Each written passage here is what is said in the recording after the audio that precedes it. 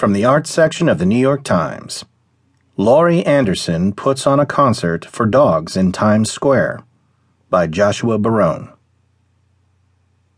8 years ago, Laurie Anderson recalled in an interview she was backstage with cellist Yo-Yo Ma at a Rhode Island School of Design graduation ceremony when she turned to him and said, "I have this fantasy where I look out and the whole audience is dogs." He replied, "Are you kidding? I have the same fantasy." Anderson, a performance artist known for incorporating new technology into her work, got her wish 2 years later. She and friends put on a concert for hundreds of dogs outside the Sydney Opera House, with the music emitted from speakers at a low, dog-friendly frequency. She didn't want risking shocking the dogs with a high frequency. At the end, they began to bark, even the droolers in the front row. "It was a beautiful sound," she said. "They barked for 5 minutes. That was one of the happiest moments of my life." Until now, Anderson has not had an opportunity to repeat the scale and sensation of that concert in Australia. But at 11:30 p.m. Monday, she will get that chance. Dogs and their owners are invited to sit on the red steps of Duffy Square while she performs music that, to passers-by in Times Square, may not sound like much because of the low frequency. Humans can tune in with wireless headphones. There are 350 total that will be given out beforehand. The occasion is the January edition of Midnight Moment, a series in which many Times Square billboards become a digital art gallery, if only for 3 minutes.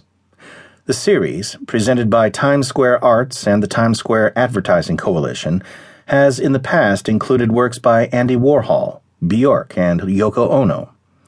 Anderson's contribution is a 3-minute cut of her documentary, Heart of a Dog, a poetic visual essay about, among other things, the journey from life to the afterlife. Because the film depicts transition in its various forms, it feels appropriate for this month's Midnight Moment, said Sherry Dobbin, director of Times Square Arts. "We're just coming off of New Year's Eve," Dobbin said. "The media shoots us images of how we go into the new year, that journey and passing from one life to another. It seemed fitting." Heart of a Dog, which has been shortlisted for an Academy Award nomination, is about 75 minutes long and, with dreamlike fluidity, tackles a wide range of themes: mortality, love, art, and even post-9/11 surveillance. The Midnight Moment's 3-minute edit, Anderson said, hones in on the bardo, the journey into the afterlife as depicted in The Tibetan Book of the Dead.